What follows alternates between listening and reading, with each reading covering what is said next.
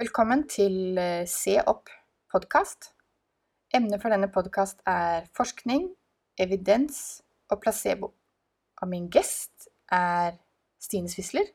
Tusind tak fordi du vil komme. Stine, fortæl lidt om dig selv. Ja, jamen tak fordi jeg måtte komme. Jeg er overlæge på anæstesiafdelingen på Odense Universitetshospital, og så er jeg aktiv forsker. Jeg har taget en forskningsgrad, det er det, der hedder en Ph.D., og jeg forsker stadigvæk. Så man må sige, at du vet lidt om dagens emne, som faktisk kan forekomme temmelig forvirrende, hvis man ikke har kontaktflate med det til daglig.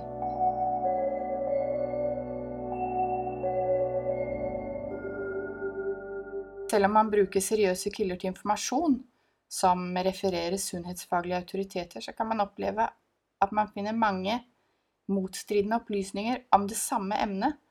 Så jeg kan godt forstå, at det kan gøre syke mennesker temmelig usikre.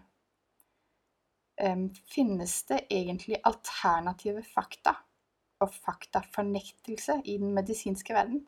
Hvordan kan man vurdere, om det man hører og læser er sandt?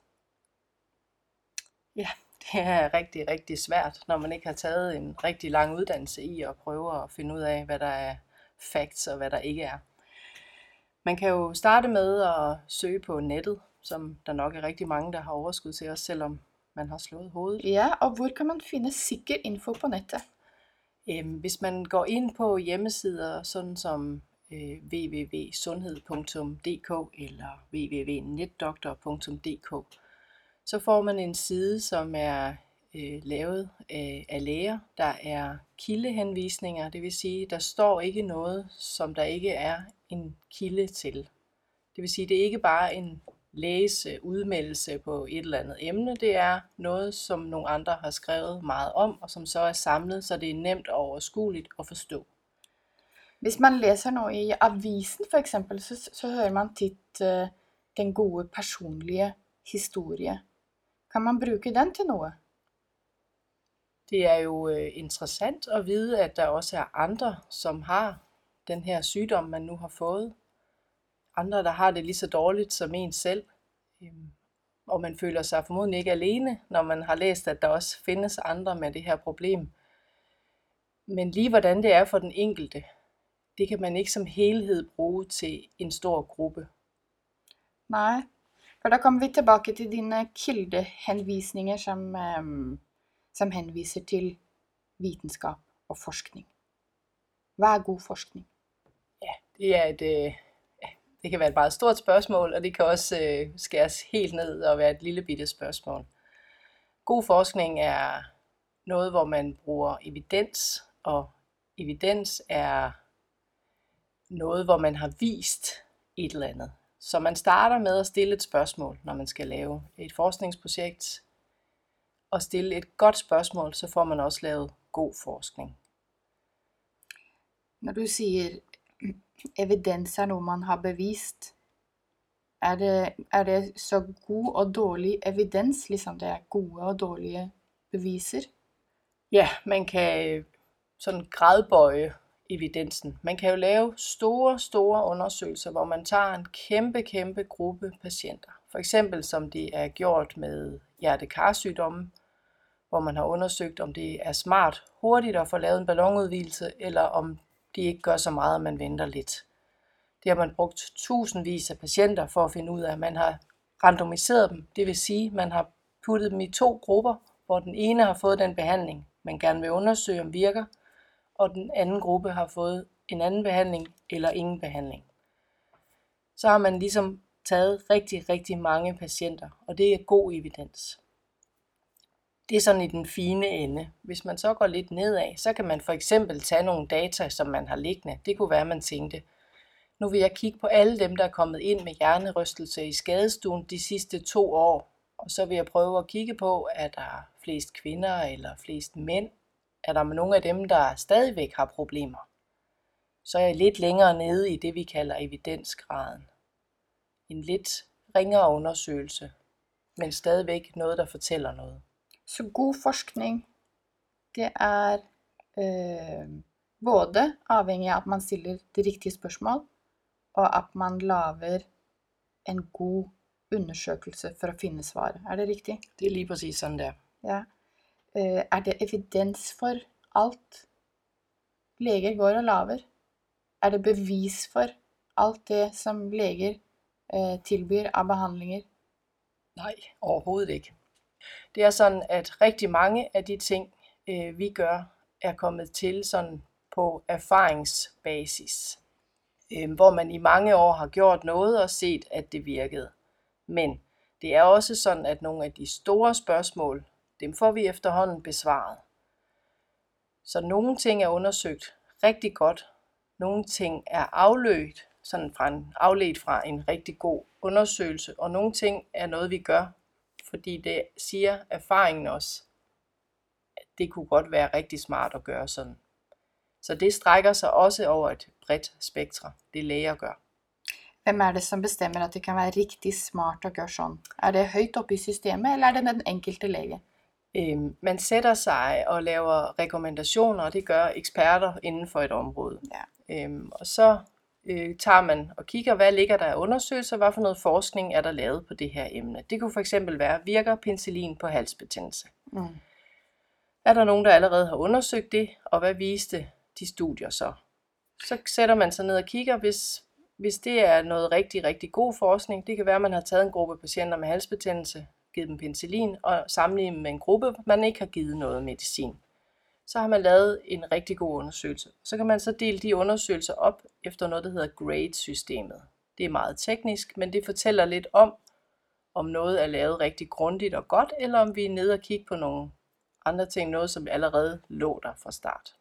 Det minder mig egentlig lidt om, hvad betyder evidensbaseret medicin?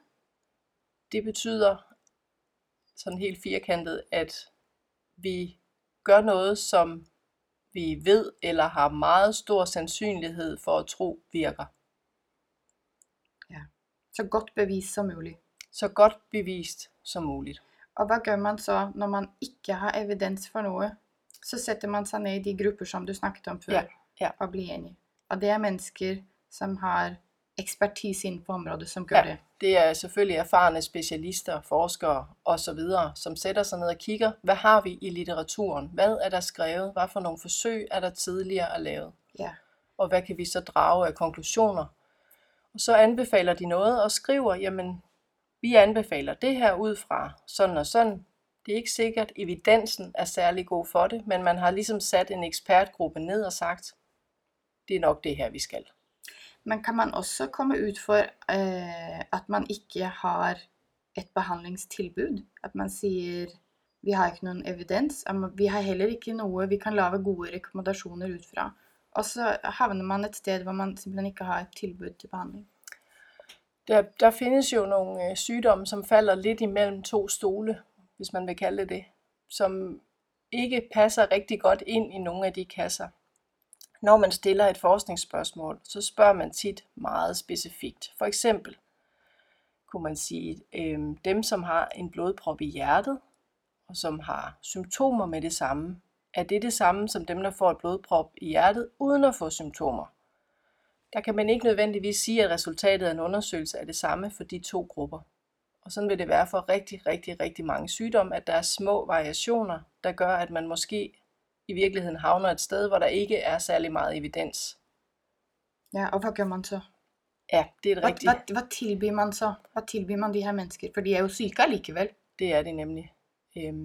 Det man kan, det er, at der kan være en faglig standard. Altså hvis ikke der er rekommendationer, der har måske ikke været en ekspertgruppe, der har sat sig ned, så vil der være en standard i en afdeling, hvor man måske tilbyder forskellige ting. Der vil være eksperimentelle muligheder. For eksempel man kan sætte et eksempel med kræftpatienter, som får at vide, at der er ikke noget at gøre for dig. Vi har ikke nogen behandling at tilbyde. Du er så syg, det kan ikke lade sig gøre det her. Så kan man tage til Tyskland og Kina og så videre, bruge alle sine sidste penge og få en behandling, som er eksperimentel. Det vil sige, at den er på ingen måde vist at virke, men måske virker den for dig. Ja, og der er vel lidt over i det, som man kalder alternativ medicin, ikke? Jo. Og det finnes jo også her i Danmark. Det finnes jo masser av mennesker her i Danmark som tilbyr alternativ medisin. Og det skal man lige gøre sig klart, hvad det er for noe. Og det er lige også det, du sa før. Det er vel ikke dermed sagt, ud fra det du siger, at det ikke virker? Man vil aldrig kunne sige, at det ikke virker for eksempel en person. Nej. Der er jo rigtig meget tankens kraft her. Hvis man tror på, at det virker, så er der en mikrochance for, at det virker. Ja. Hvad enten det er bevist, at det her stof, eller hvad det nu er for en behandling, hvad enten det er bevist eller ej. Man kan aldrig sige, at noget ikke nødvendigvis kommer til at virke. Og når du siger tankens kraft, så siger jeg placebo. Hvad er placebo? Jamen, det er, at man tror, man får noget, der virker, og så bliver man rask. Ja. Har det nogen betydning? Det har en kæmpe betydning.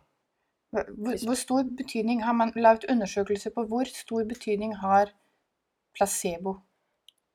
Ja, der ligger nogle gamle undersøgelser på det, fordi man egentlig gerne vil sige helt nøjagtigt, nu får du en pille mod blodtryksforhøjelse, og nu får du en placebo-pille. Og så har man sammenlignet de to, og man siger, at det er mellem 20 og 30% som sådan populært. Men det kommer rigtig, rigtig meget an på, om man tager en gruppe syge mennesker, som måske har fået nej rigtig mange gange, og giver dem, der er ret sikker på, at placebo-gruppen vil ligge højere. Altså flere ville tro, at de fik hjælp, hvis der endelig kom ind og sagde, den her, den virker. Ja. Men tankens kraft, eller håb, om du vil, har stor betydning for, at man faktisk kan blive rask, selvom man ikke får nogen form for medicin eller behandling.